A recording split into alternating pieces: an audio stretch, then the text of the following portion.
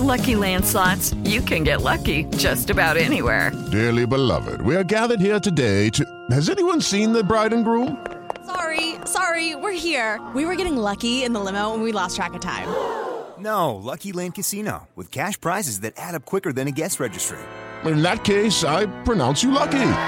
Play for free at LuckyLandSlots.com. Daily bonuses are waiting. No purchase necessary. Void where prohibited by law. 18+. Terms and conditions apply. See website for details.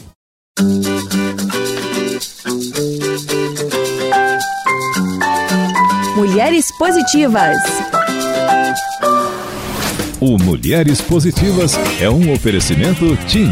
Imagine as possibilidades. Olá, Mulheres Positivas. Com as Olimpíadas chegando, eu, Fabi Saad, junto com a TIM e a Jovem Pan, escolhemos algumas atletas para entrevistar aqui no Mulheres Positivas. Discutiremos esporte, resiliência, garra e sonhos. Vamos começar nossa série especial com a Ana Patrícia do vôlei de praia. Obrigada, Paty, pela sua presença.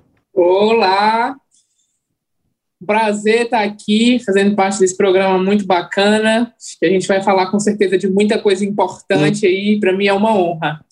Prazer é todo meu, eu te falei que eu também jogo vôlei de praia, então para mim é uma honra estar aqui conversando com você, você é uma inspiração para mim e eu quero conhecer você como pessoa, como mulher, atleta, amiga, filha, me conta um pouco sobre você. É difícil, né, a gente falar sobre a gente mesmo assim, mas acho que a Ana Patrícia é uma mulher muito dedicada, resiliente, muito emotiva também. Eu acho que as pessoas às vezes têm uma imagem minha, né, de durona, mas na realidade quem me conhece sabe que é outra coisa. Sou uma filha muito apegada, né, com a minha mãe, com meu pai, com a minha família. E eu acho que é basicamente isso. E alguém que acredita muito, muito, muito mesmo. E quando bota uma coisa na cabeça, realmente, para tirar, é difícil. Não, e essa era a minha próxima pergunta, Ana Paty, porque, bom, a gente sabe o quanto é difícil ser atleta no Brasil, né? Enfim, não posso imaginar o quanto você lutou, o quanto você fez. E eu queria entender, como foi essa opção que você teve na sua vida? Quando foi que você decidiu, quero me tornar uma atleta profissional? Eu sei que você passou por alguns momentos complexos, que a gente vai conversar depois, mas me conta um pouco sobre essa decisão que você tomou.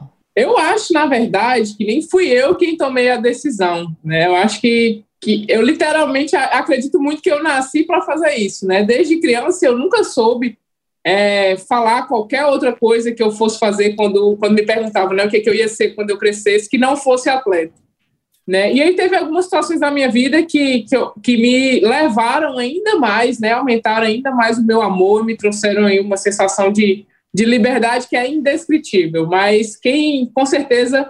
Qualquer pessoa que tenha uma lembrança de mim na infância, com certeza vai logo assimilar com o esporte. Não tem como ser diferente. O esporte me escolheu. Com quantos anos você começou a jogar? Eu comecei a jogar profissionalmente, assim, né? Nas categorias de base com 16 anos. Meu primeiro contato com o vôlei de praia foi com 16 anos. Foi um pouco tarde, né, para os padrões, pelo vôlei de praia, pelo vôlei, né, em si ser um esporte muito técnico. Quando entrei já era considerado um pouco tarde, mas graças a Deus deu tudo certo aí até hoje. Mas na sua infância, e quando foi a primeira vez que você tocou numa bola de vôlei, como foi essa... Você tem lembrança ou não?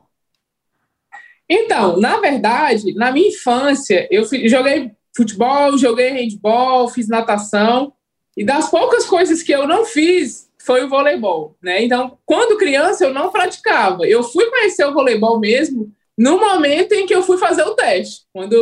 Até quando eu fui descoberta, eu estava jogando handball, nem era, né, nem era vôlei, nem era nada. Eu fui convidada para fazer o teste, mas eu estava jogando handball. Então, assim, foi bastante coincidência também. Eu falo que, né, você está no lugar certo na hora certa também, graças a Deus. E me conta um pouco sobre o preconceito. Aqui no Mulheres Positivas a gente debate muito a causa do gênero.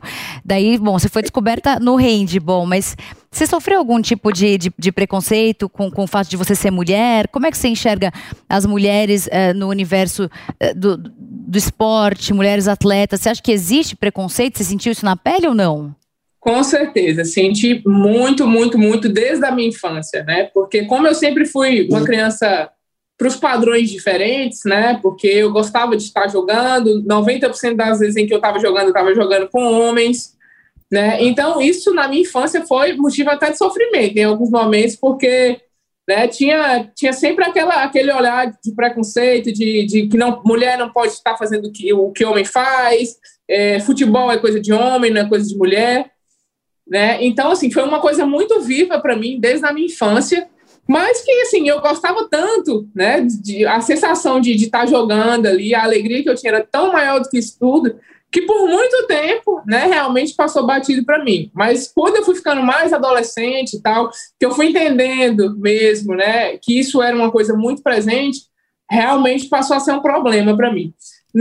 Profissionalmente falando, eu nunca passei por nenhum tipo de preconceito, né, inclusive, assim, o mundo deu uma mudada para mim, assim, na minha visão, desde que eu comecei a jogar profissionalmente, né? Porque eu comecei a entender que existiam muitas outras pessoas que faziam a mesma coisa que eu, né? E muitas outras pessoas, inclusive, que carregavam um pouco da mesma história que eu, né? Que é essa questão de ser mulher e jogar com homem ou jogar futebol, né? Então, é uma coisa muito viva, né? Acho que a gente tem lutado muito para mudar um pouco dessa realidade, mas, infelizmente, a gente ainda sabe que é uma coisa que acontece muito, né? E cabe a nós, né, que somos mulheres, que somos apaixonadas, né, pelo que a gente faz, cada dia mais lutar para quebrar essas barreiras e principalmente ajudar, né? Muita gente que passa por essa situação. Não, eu acho importante você contar, né, um pouco do que você passou, sabe, Ana Paty? Porque tem uma série de mulheres que assistem nosso programa e falam, putz, eu às vezes não sentia muita inspiração, muita garra, e assistindo e vendo histórias de outras pessoas, eu passo a ter mais coragem em sonhar. E tem uma frase maravilhosa sua que você diz que você começou a jogar porque você sofria muito bullying e você achava que você não ia ser muito bom em nada. Então agora eu te pergunto, será que esse bullying, de alguma maneira, obviamente longe de ser positivo, mas será que serviu como um certo tipo de gasolina para você, de repente, para te motivar a lutar mais, a ter mais garra e ser obstinada a chegar onde você quer chegar? Olha, Fabi, eu não tenho dúvida, na verdade, porque eu sofri muito isso na minha infância também, por conta da altura, por conta dessa questão dos esportes, né? E sempre foi uma coisa que pegou muito para mim, principalmente quando era com relação à altura, né? Porque eu escutava tanto aquilo todo dia. Quanto você tem de altura mesmo, Ana Paty? Eu tenho 1,94 m. E eu escutava tanto isso, girafa, pau-brasil, poste, né? Que isso durante anos, né? E todos os dias, chegou uma hora que eu fiquei completamente estafada, assim. E era tão vivo, era tão frequente, que, tipo assim, parecia que eu me resumia somente a isso, entendeu? Era no sentido de, era no colégio, era eu chegar em qualquer espaço e a pessoa, nossa, você é alta, hein? Deve jogar vôlei, ou então, nossa, você é gigante, entendeu? Era sempre, o ambiente em que eu estivesse, isso acontecia. E muitas pessoas acham que não é, claro, nem sempre é também, né? Mas, assim, no meu caso, chegava a ser, assim, a incomodar muito. Né? E quando eu tive essa oportunidade de me tornar atleta, né, além de ser uma realização pessoal minha, um sonho meu, com certeza muito serviu de combustível isso, né, ali, porque eu queria provar, não para os outros, mas para mim mesma, que eu não me resumia só aquilo, que eu podia ser boa em alguma coisa, né? Então, assim, no início com certeza foi, mas é o que eu sempre falo, chega um momento em que isso não é mais suficiente, né? Você tem que ter outras ferramentas, tem que ter outros motivos para amar o que você faz, né? Aliás, não, né? Não é nem outros motivos para amar o que você faz. Aí, quando chega esse momento é que você entende realmente se você ama ou não o que você faz, né? Porque não adianta a gente ser movido pela raiva, eu já fui, né? Porque eu tinha tanta essa ânsia de, nossa, eu tenho que provar, e eu não tenho que provar nada para ninguém. Claro que no início, para mim, foi esse combustível, mas hoje em dia, assim, eu só tenho na minha cabeça que eu tenho que usar tudo que aconteceu na minha vida para ajudar outras pessoas, né, que passam por essa mesma situação, que às vezes não conseguem ter um amparo ali que precisa, que às vezes não conseguem falar sobre isso. E hoje eu acho que o maior combustível que eu trouxe disso tudo é esse combustível para seguir acreditando e seguir buscando uma forma de ajudar essas pessoas que passam pela mesma situação. Ana Paty, me conta um pouco sobre sua rotina. Você sempre foi muito focada, sempre teve muita disciplina? Você sempre foi uma pessoa que dormiu cedo e se preocupou aí com o seu bem-estar, ou não existia isso na sua rotina? Olha, na verdade, não posso nem mentir sobre isso, porque, assim, eu vivi o esporte de forma muito amadora, assim, né? Então, até que se tornou profissional para mim, eu vivia de forma muito amadora. Eu sempre tive algumas questões também, né, que não eram, né, do meu controle. Por exemplo, eu tenho muita dificuldade de dormir, então, às vezes, eu tenho, né, dificuldade de me recuperar de um treino para o outro. Mas são coisas que eu aprendi a ajustar hoje, sendo profissional. Antes, não. Antes, para mim, a minha alegria era estar jogando, né? Todo o resto não importava. Para mim, eu tinha que estar jogando. E hoje, não. Com a experiência, né? Com o entendimento das situações, é que você vai percebendo certas coisas que você tem que evoluir. O esporte tem muito disso. O esporte, eu falo que existiam duas Ana Patrícia, né? Uma antes de acontecer e uma hoje.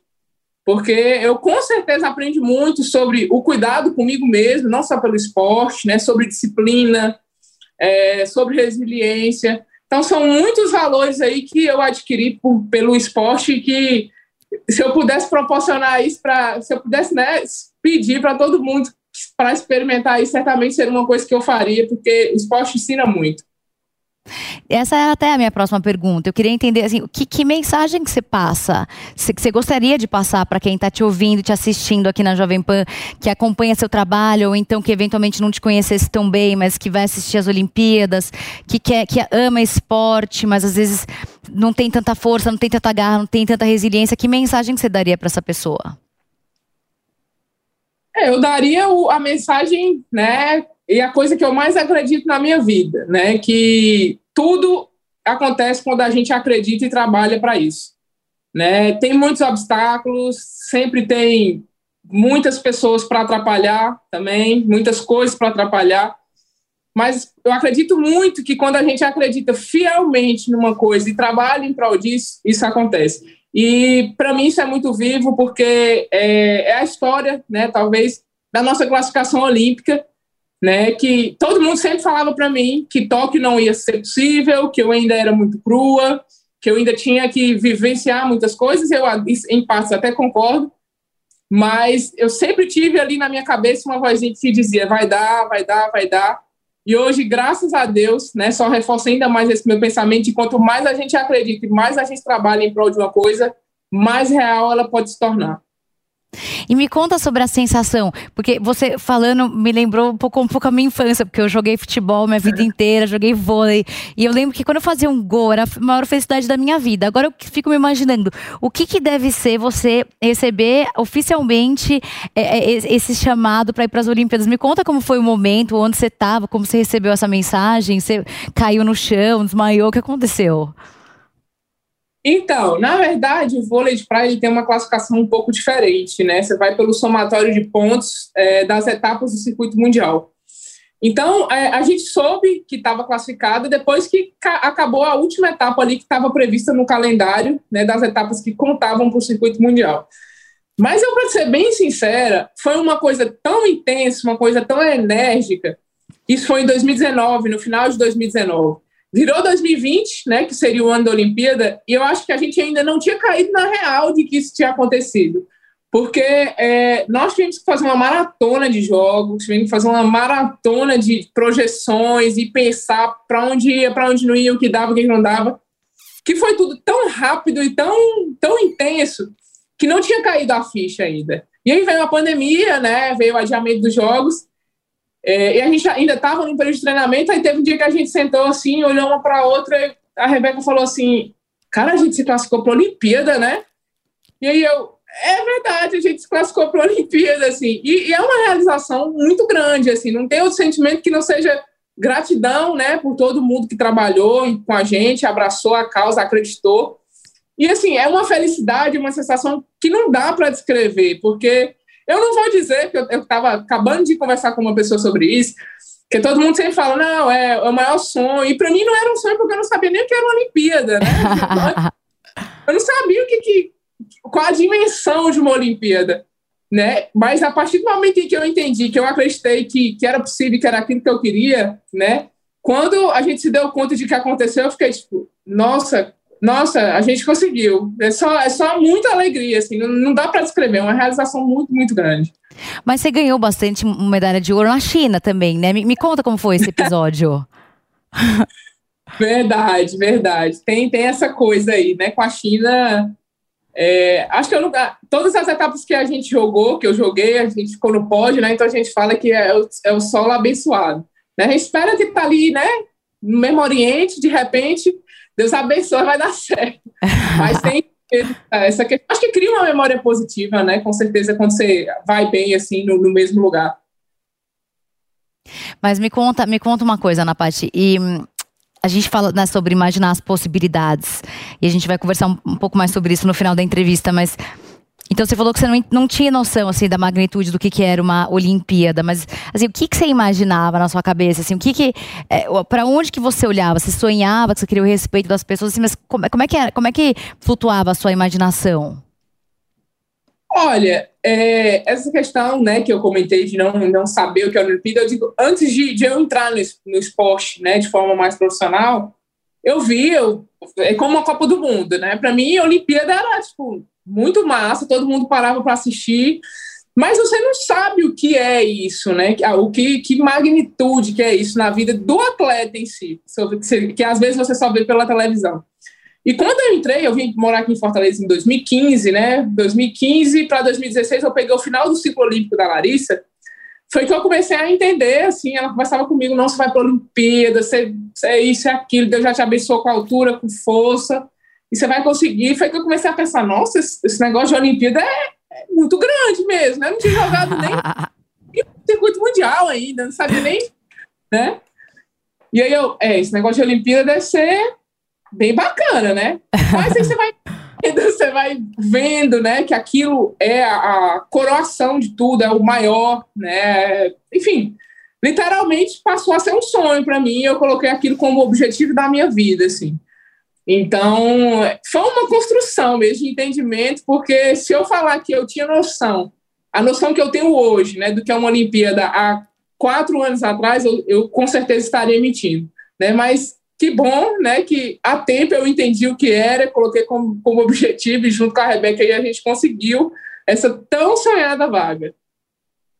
E me conta do seu relacionamento com a Rebeca. Como é? Vocês se dão bem? Vocês têm que, às vezes, segurar os nervos para não brigar? Como é que funciona aí o relacionamento de vocês? Não, eu e a Rebeca, a gente se dá muito bem. Desde o início, né, da nossa parceria, a gente tem uma química muito bacana. A gente já tinha uma relação de amizade que foi construída num torneio de base que a gente jogou juntas. E assim, eu falo. Mas você jogava quadra antes, né, Ana Paty? Você jogava. Não, ela jogava quadra antes. Ela jogava quadra.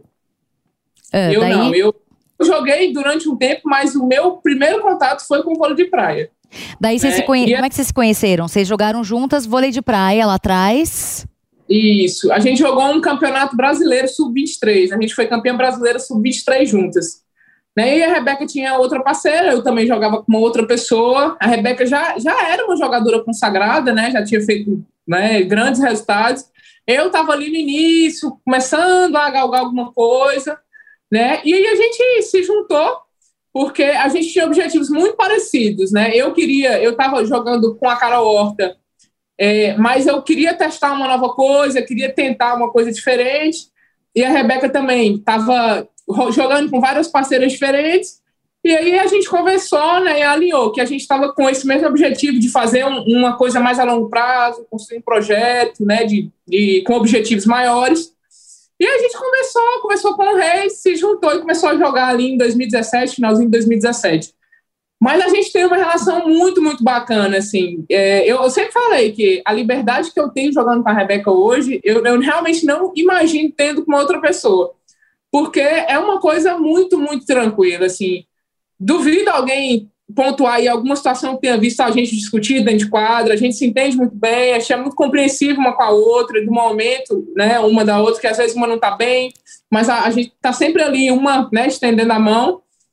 E, assim, é muito bacana. Claro que hoje a gente já tem, sei lá, 4 anos de parceria e sempre existe um desgaste, né, que é natural fazer em qualquer relação de trabalho ou pessoal, né? Então, o que antes a gente vivia colado, hoje a gente já tem, né, cada um seu espaço e tal, mas assim, nada gritante, né? E principalmente de muito, muito respeito, porque o vôlei de praia é um casamento, literalmente, né? Eu passo mais tempo com a Rebeca do que com a minha família, do que na minha casa em Minas, do que qualquer lugar. Então, eu sempre agradeço muito, porque tudo que a gente passou por muita coisa, né? E sempre passou por todas essas coisas juntas, né? E até quando apareceu as dificuldades, a gente se abraçou e falou, olha, peraí. Mas qual foi o momento mais difícil? Que você lembra, assim, o momento mais difícil na parte que vocês passaram juntos, assim, que você falou, nossa, realmente, assim, da onde que eu vou encontrar força para superar isso? Qual foi e o que você fez para conseguir superar? Fabi, eu acho que foi quando a gente decidiu jogar o circuito mundial, né, ali em 2018, acho que a gente jogou algumas etapas. E foi mais difícil, eu não digo nem difícil, foi um pouco assustador, assim, porque a gente não sabia o que era, né? A questão financeira pesava bastante, porque a gente estava naquela situação, será que dá, será que não dá? Para onde a gente vai, para onde não vai? Né? E isso gera uma insegurança ali no atleta de, tipo, você ir para um torneio com a obrigação de ir bem, porque se você não for bem, você não joga os outros torneios, porque você não vai ter um retorno financeiro, né? Então, isso pesou um pouquinho para a gente ali no início, né? Mas acredito muito pela inexperiência, né? Porque eu acho que a gente ainda não tinha noção do potencial que a gente tinha e etc e tal. Mas a partir do momento também que a gente chegou, olha, nós vamos arriscar, é isso, vamos tentar. A gente se abraçou ali, não teve quem segurasse mais, porque a gente sempre fala, sempre que tem alguma dificuldade aqui, ou de equipe, ou de qualquer outra coisa, a gente sempre fala uma para a outra, olha, sou eu e você, e não interessa, sou eu e você que fazemos tudo dentro de quadra, sou eu e você que temos que tomar o controle das coisas aqui, entendeu? E isso fortalece muito. Eu acho que as pessoas às vezes ficam até irritadas um pouco com o estilo de jogo da gente, né, que reclamam, mas é porque eu não acho que as coisas funcionem assim. Eu acho que vai muito da compreensão, da empatia, de entender o momento do outro e de querer ajudar, né? E isso, graças a Deus, aí é uma das grandes características do nosso time.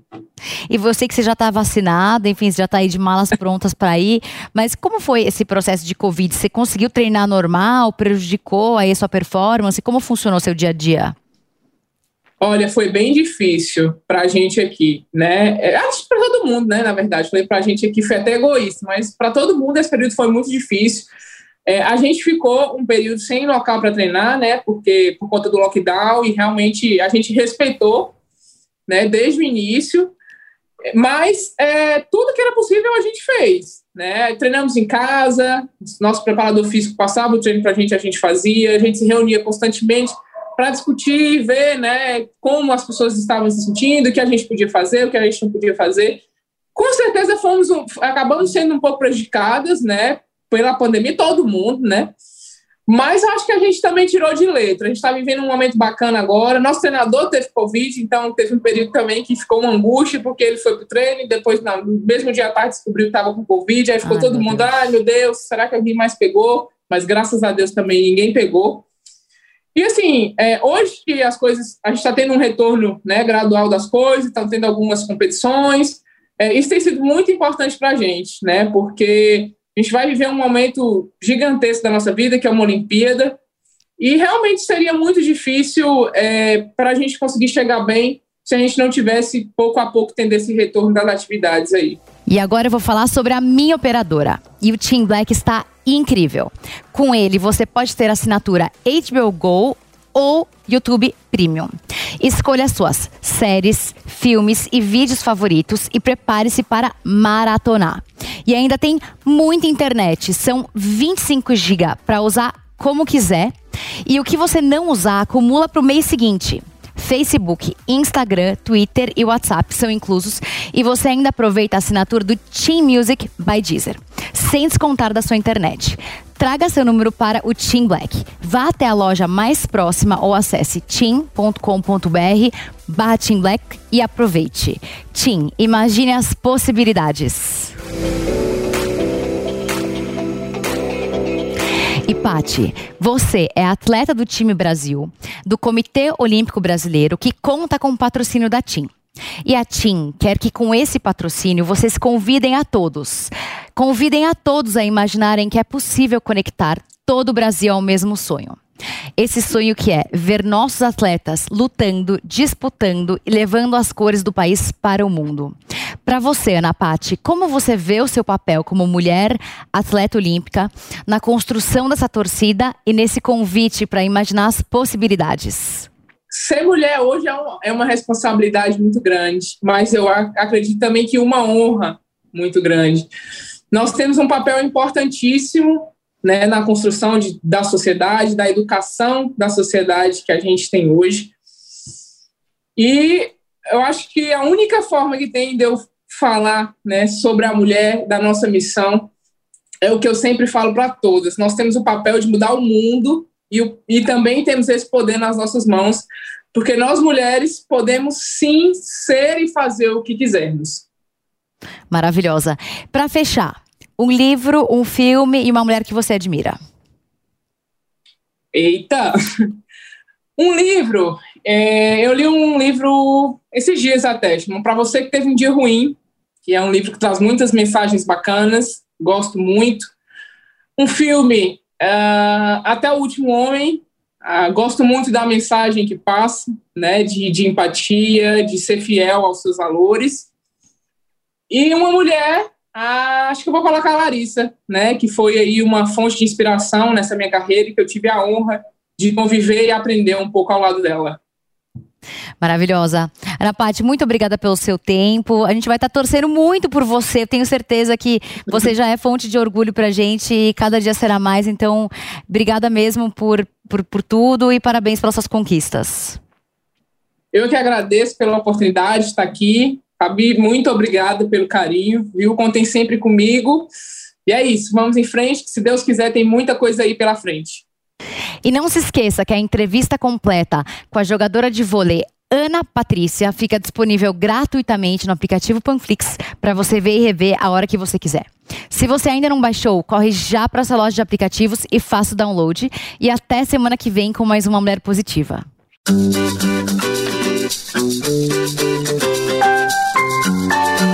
Mulheres Positivas. O Mulheres Positivas foi um oferecimento TIM.